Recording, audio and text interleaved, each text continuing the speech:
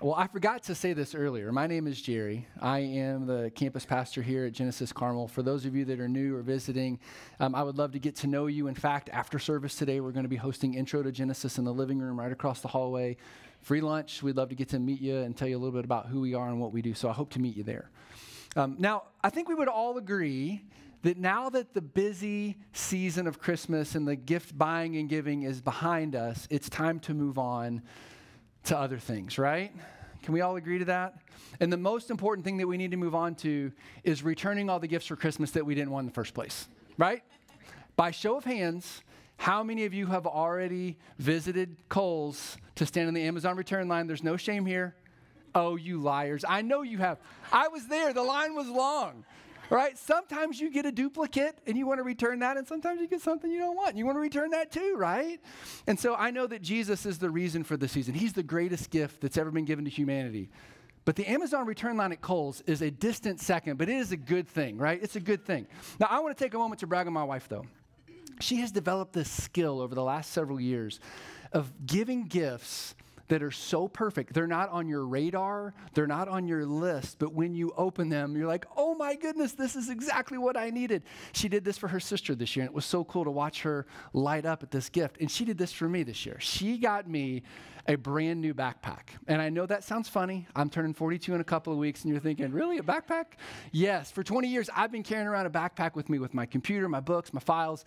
Everywhere I go, my backpack goes with me. If I go to my parents' house, the backpack goes. If I go out of the country, the backpack goes with me. And it was starting to look a little rough. The strap was falling apart, but I'm too cheap to buy one on my own. And so I was thrilled to get this gift. And on Christmas morning, I began the process of taking all the stuff out of the old backpack and putting it in to the new backpack. And I made a couple of discoveries, really.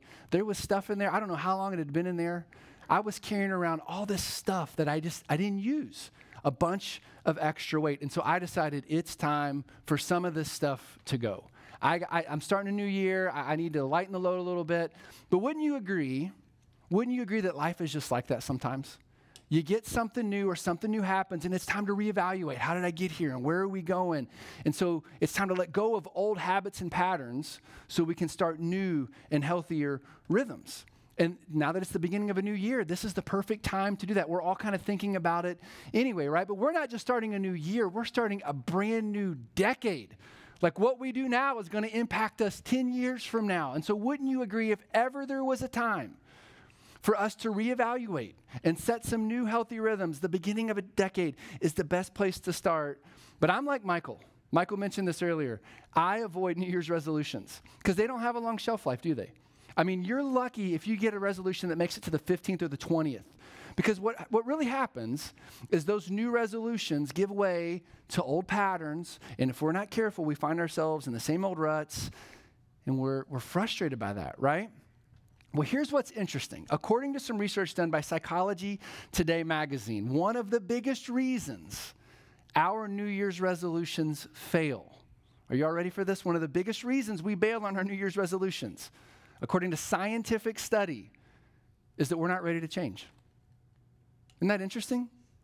We like the idea of setting a resolution, but we don't really want to follow that through, right? We love the idea. In other words, think about this. To actually follow through on a resolution, we have to think about things we're going to do and not do in order for the end result to become a reality. And here's a dirty little secret about making resolutions that none of us want to admit. The reasons we have to make them in the first place is that our current rhythms and habits are perfectly designed to produce the results we're already getting.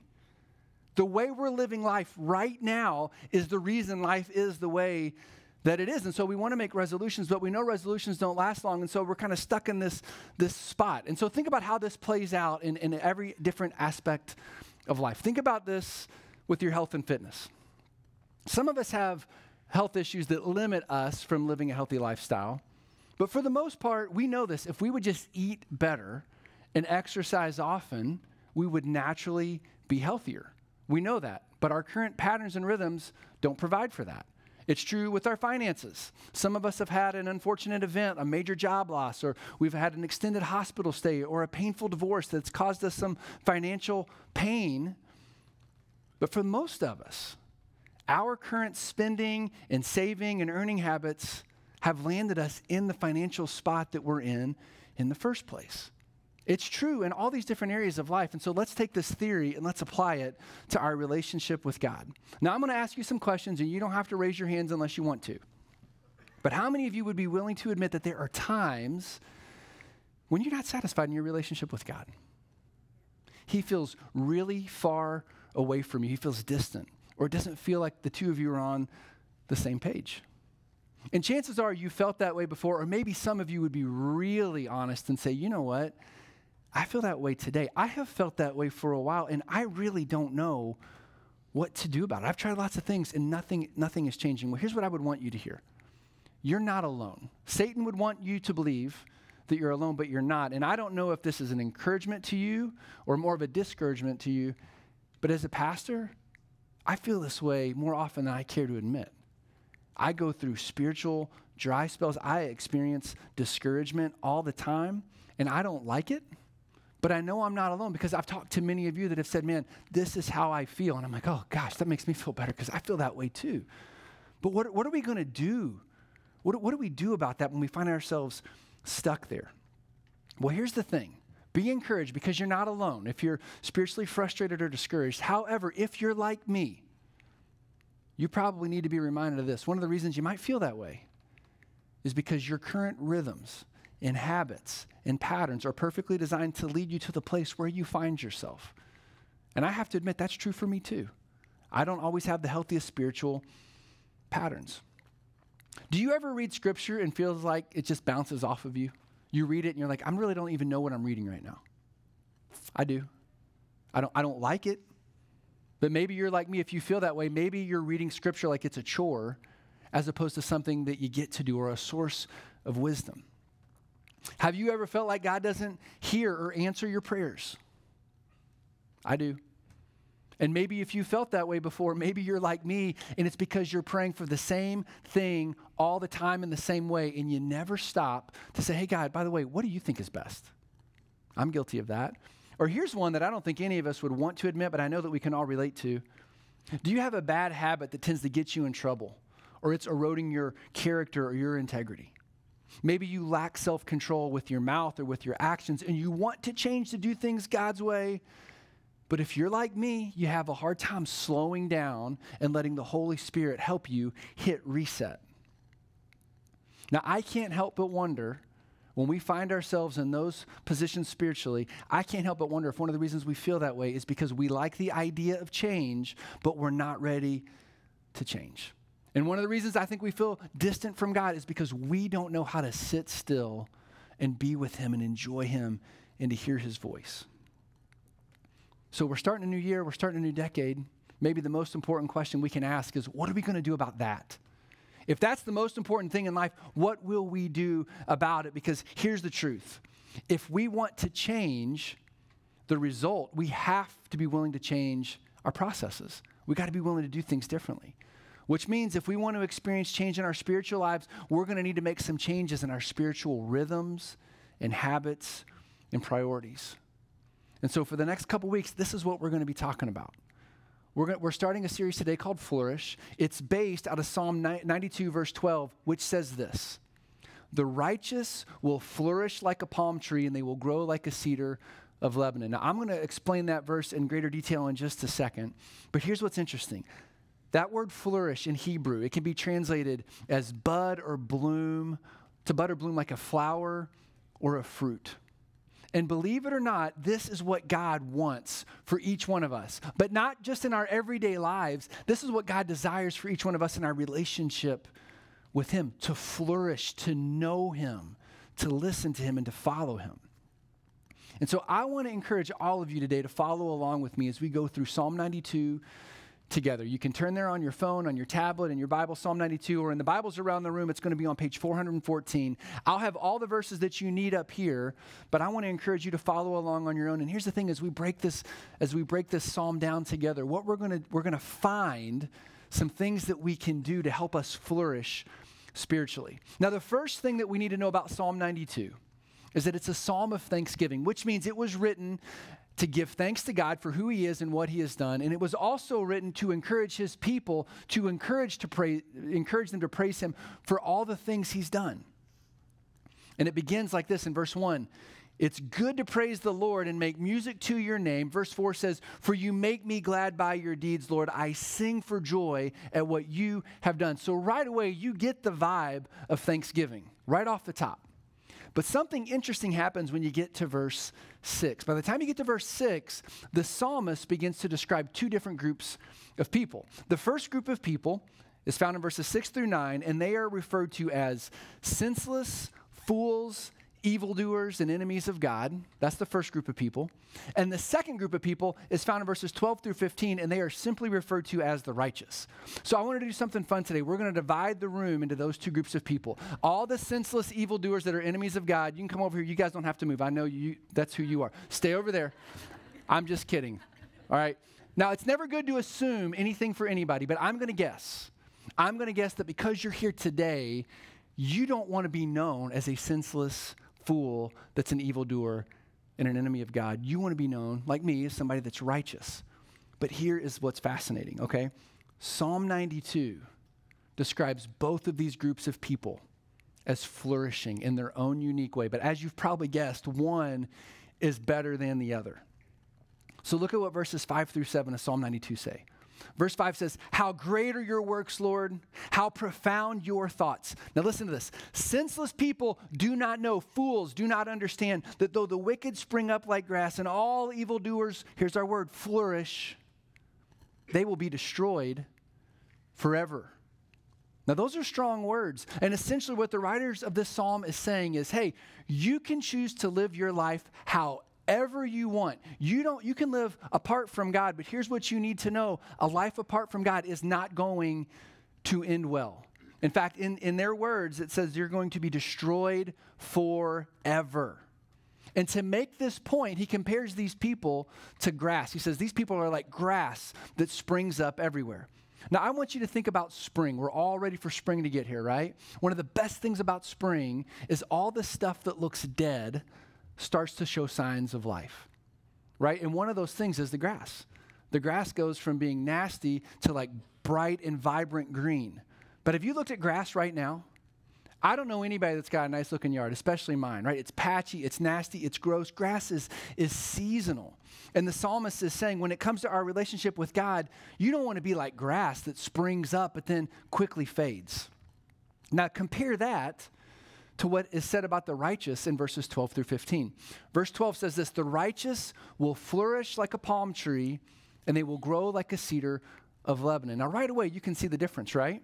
People that choose to ignore God are compared to grass that's weak and easily withers, but the people that trust God, that depend on God, they're referred to as strong trees. Now, the Old Testament says that palm trees teaches that palm trees are luxurious plants, okay? And you know this is true. I've grown up in Indiana my whole life. And whenever I travel south, you go far enough, you start to see palm trees. And I get excited because, I'm in a place that's nice. It doesn't snow here. It stays warm year round. Oh, and by the way, that means the beach is close. And I don't care what you say, looking at the beach is way better than looking at cornfields, okay? When you see palm trees, you know this place is nice. It's luxurious. But the psalmist goes on and he gets a little more specific. He says not just palm trees, but cedars of Lebanon. Now, this might not mean much to us, but here's what's interesting. The cedars of Lebanon are mentioned over 100 different times throughout Scripture, and in the Old Testament, they are known as the strongest, healthiest trees that can withstand any storm and threat. And so when it comes to your spiritual life, would you rather be described as weak grass that will easily be trampled, or as a strong tree that can bear fruit and grow strong enough to provide shade for other people? Because believe it or not, this is what God wants for each one of us. He wants us to flourish in our relationship with him so that we can help other people and advance his kingdom. That's his desire. But in order for this to take place, there's something really important that has to happen first. Let's read verse 12 and 13 together and look at what we learn here. It says, the righteous will flourish like a palm tree. They will grow like a cedar of Lebanon. Planted in the house of the Lord, they will, here's our word again, flourish in the courts of our God. Now, I'm going to be honest and say I don't know anything about planting anything, okay? But here's what I know to be true about planting a tree or anything like that. You got to make sure you plant it in the right spot, right? It has to have the right amount of sun, the right amount of shade. It's got to have access to water. It's got to have good soil in order for it to flourish. And the psalmist is saying, look, the same is true for any one of us that wants to be righteous, any one of us that wants to be spiritually healthy. We need to be planted in God's presence. And verse 14 goes on to explain the benefits of this. Verse 14 says, they will still bear fruit in old age, and they will stay fresh and green, proclaiming the Lord is upright, he is my rock, and there's no wickedness in him. Now, my grandfather just passed away recently. He was 91 years old, and he was going strong until the very end. He had a sharp mind. He was literally, he just died of old age. His heart just stopped. But a few days before he died, he was sharp and playing cards and talking to people and asking about family members. And when I read this passage, they will still bear fruit in old age and they will stay fresh and green. I think of my grandfather. The psalmist says this is a benefit of those of us that find our presence in God. And it's a great picture of what a rich spiritual life can look like. And we find similar language in Psalm chapter 1 that says this. Psalm 1-3 says this, blessed is the one who does not walk in step with the wicked or stand in the way of sinners or sit in the company of mockers, but whose delight is in the law of the Lord and who meditates on his law day and night. That person is like a tree planted by streams of water, which yields its fruit in season and whose leaf does not wither. Whatever they do prospers. Now, how's that for a New Year's resolution? If somebody asks you this week, what's your New Year's resolution? Just say, I am going to be successful at everything that I do. Because that's what that phrase, everything they do prospers, means.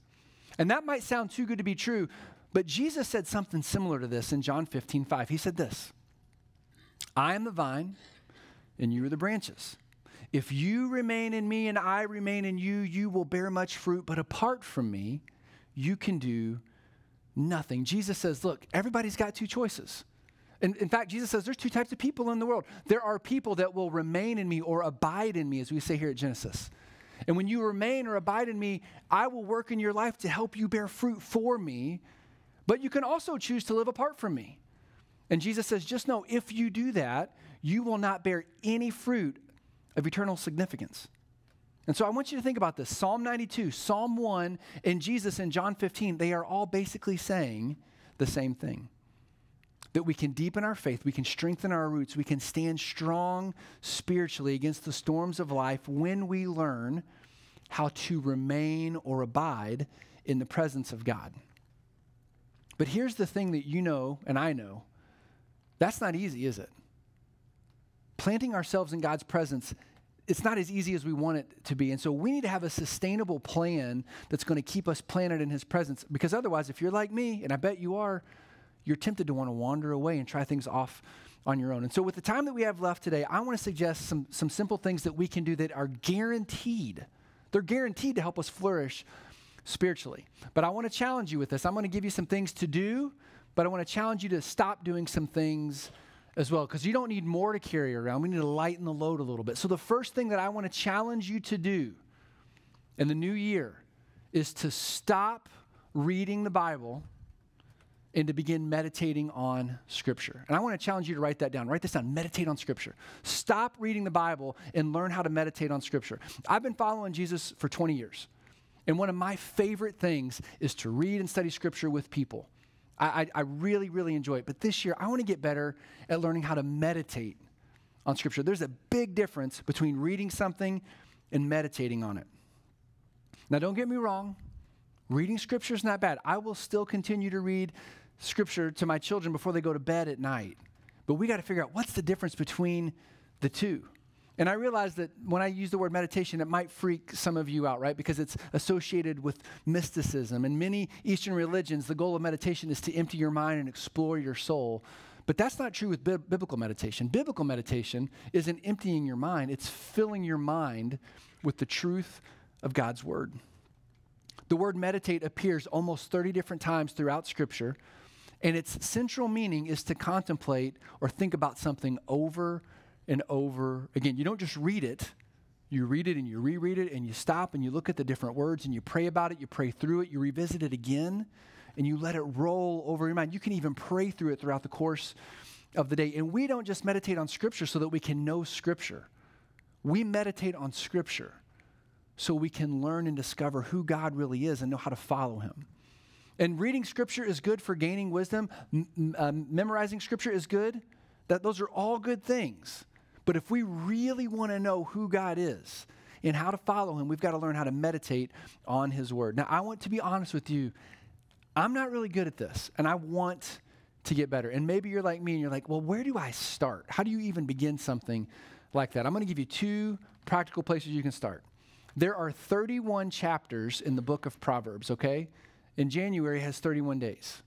And so far, I missed yesterday, but so far I'm trying to read a proverb a day and meditating on it, seeing what it has to say. And so maybe you start today with Proverbs 5, and you read it, and you reread it, and you pray through it. And maybe tomorrow you go on to the next one, but maybe you stop. Maybe something hangs you up, and you're like, I'm going to hang out here for a while. So start in Proverbs and work your way through. You're on your own timeline, okay? The second place you can start is start reading through and meditating on the book of Philippians. Because in a couple of weeks, we're going to start a brand new series, a 4-week series on Philippians together. And think about it. How powerful could it be if we started reading and meditating on it now, so we started having corporate conversations about it later? So those are some simple ways that you can get started on this. So step 1 is to stop reading the Bible and begin meditating on Scripture. Step 2 is I want to challenge you to stop praying about the big things. If you're like me, you probably pray about all the same things in all the same ways all the time, and God's like, if I were God, I'd be like, oh my gosh, Jerry, I can't take it anymore.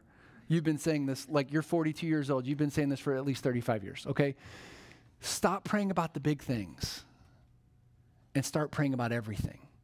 Every decision, every interaction, every word you're going to say. The Apostle Paul says it like this.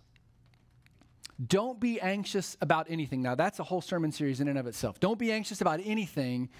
But then he says, in every situation at home, with your family, in your neighborhood, with your friends, with your spouse, at work, in every situation, by prayer and petition, with thanksgiving, present your requests to God, and the peace of God, which transcends all understanding, will guard your hearts and your minds in Christ Jesus. Now, Jesus modeled this for us. If you read throughout the Gospels, we learn that Jesus got away often by himself to pray. This is Jesus in the flesh. Jesus needed to pray often, all by himself. And he connected with God in a way that was different than anyone else, and the results were evident in his life. In fact, when it came down to it, his disciples, we only have one time recorded where they asked Jesus to teach them how to do something. And it wasn't, hey, Jesus, would you change water into wine? Or would you multiply this food? The thing they asked was, Jesus, would you teach us to pray? Because my guess is when he prayed, things happened. It was different. And we believe that developing this skill of prayer is one of the greatest skills, relational skills that we need to develop, because effective prayer is the skill of relating to God in the way that he wants us to relate to him. Think about this. Prayer isn't just learning how to say the right things in the right way at the right time so you get God's attention and you get what you want. That's not effective prayer. The heart behind prayer, or maybe the engine that drives prayer in the first place, is the relationship that we already have with him. We're talking to somebody like we talk to them all the time. He knows us and we know him. And here's the truth, and you know this. Life is hard. Hard things are going to happen. They're guaranteed to happen. And if we don't know how to relate to him now, if we have a relationship with him that is weak or non-existent, we won't know what to do when we need him the most. And we need him all the time. And so we have to learn how to develop this relationship with him in prayer so that we can turn to him. And here's the thing. Scripture teaches us over and over and over again, God isn't a distant cosmic being out there somewhere that hears us sometimes maybe. He is an intimate, personal, heavenly Father that is aware of everything already. He is just waiting for us to come and relate to him so he can share his perfect peace and comfort and joy with us even when life is falling apart. Now, if this intrigues you, if you want to know where and how to start on this prayer thing, we've got some folks that are going to start a prayer team here this year. And they're going to begin meeting on Sunday mornings before services, and they're going to pray about a variety of things. And we're inviting people, if you want to be on that team, find me after service. I will get you connected with those people. Or after service, if you need prayer, come forward. We've got people that would love to pray with you. Or write your prayer request on the back of a connection card and turn it in so we can be praying for you on a regular basis. So if we want to flourish in our relationship with God, we need to stop reading the Bible and begin meditating on Scripture. Stop praying about the big things and start praying about everything. But here's the third thing that we need to do. We need to stop going to church, and we need to start connecting in community. I think one of the biggest mistakes that we make about church is we think it's right here, right now. This building at this time on a Sunday. And here's the truth. This building used to be a hardware store. And this building could be bulldozed tomorrow, but that doesn't mean that Genesis Church would cease to exist, right? We are the people that make up this church, and we need to connect in this community together. Now, this is so important. We're going to talk all about this next week, but I just want to pause and say this to you guys. There's a couple of really specific ways I want to challenge every one of us to get connected. One, join us on a Sunday. We don't take attendance, okay? But it's good to be together. There is something that happens when we are together worshiping God and learning together. I want to challenge everybody to be serving somewhere on a regular basis, and not just like once a month or once a quarter. We need everybody serving somewhere every other week. You can't see it right now, but down that hallway, we have a thriving children's ministry. And there are a few people with a lot of kids right now that are teaching them how to follow Jesus, but we need more. We need more. We need more people serving on the host team on a Sunday morning. Right now, Paul Mumal was here, our lead pastor was here. He texted me before he left and he said, hey, I just want to let you know we're out of parking spots. That's a great problem to have. I've been praying for a problem like that, but we need a parking team. We need people that are willing to stand out there and help organize our parking lot. Because here's the thing, we're not ready to grow. If we started growing right now, we don't have enough people to serve with all the kids. We don't have enough people to help organize the parking lot. We need people in the tech booth. We need people in the cafe. And here's the thing. We want to get strong here so we can get really strong out there. We've got to take care of one another. So we got to connect in community. If you are not serving, I want to challenge you to write your name on a card and turn it into the tent, and we will follow up with you and help you find a place to serve, okay? We all have gifts, talents, and abilities, and we need to do this together. But the second way you can connect in community is to join a connection group. Danielle talked about this a little bit ago. These are the lifeblood of our church. I promise you, you will not be disappointed if you connect with a group of people on a regular basis and study God's word together. Maybe you've heard this phrase before. You're the average of the 5 people that you hang out with the most. Now, there's truth in that, but it's not really biblical. But Proverbs 13 says it like this. Walk with the wise and become wise, for a companion of fools suffers harm. And here's the reality. The biggest obstacle in our life sometimes in growing in our relationship with God is the people that we allow to influence us away from him. They don't draw us towards God, they pull us away from him. They don't seek his wisdom, they look for ways around it. And this is why connecting in a group and connecting in this community is so important. We're going to be talking a lot about connection groups in the weeks to come. But hear me when I say this. We all need to have friendships with people that aren't following Jesus. We just need to make sure that we're the influencers in those relationships. We need to make sure we're influencing them more towards Jesus than they are pulling us away from him. And these groups are ways that we are strong. We have numbers where we can stand strong in our faith and influence our friends to grow in their relationship with Jesus. So I'm not big on setting New Year's resolutions, but I think this is a pretty good one. Stop reading the Bible and begin meditating on Scripture. Stop praying about the big things and pray about everything, and stop going to church and connect in community. But I want to remind you, if you're in, just know one of the things that will hinder that is that, are you ready for change or not? Ask yourself this question. Because the way we're living right now is producing the results that we're getting. But what if we agreed together to say, I'm ready? It's going to be a new year. It's going to be a new decade. And this is going to be lifelong, sustainable patterns that I'm going to pursue to grow in my relationship with Jesus, which means you're probably going to have to cut some things out of your life. Like maybe you have a TV habit that's going to have to go so you can relate to him better. Actually not our family, me and my wife decided that we're ending Netflix, at least for a while. Our kids aren't happy about it, but here's the thing. We need some more time together in the evenings to enjoy one another, but also to pray together. And so maybe you need to cut something like that too. Maybe you have a hobby that's become more than a hobby. Maybe you need to get out of your garage more often or away from your shop, or maybe you're so busy shuttling all your kids back and forth to all their sporting events. You would say, I just don't have time. But is it a priority? Is it a priority that you're planting yourself in God's presence? I want to be known as someone that is doing that. We're going to have to make some changes as we go. So here's what I want to challenge you to do. You've got a card in front of you right now, and there's a question at the bottom of that card that says this: what do I need to stop doing or do less of so I can start doing something even better? I'm going to pray. You can leave your eyes open.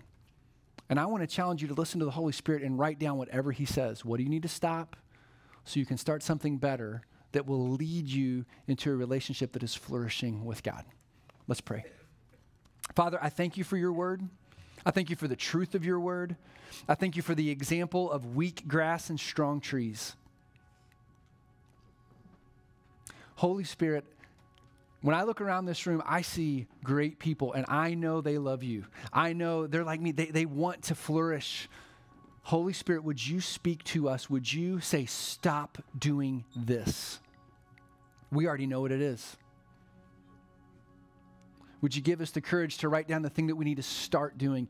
Holy Spirit, would you meet us in those moments when we sit to be with you, and would you help us feel your presence in ways we've never felt it before?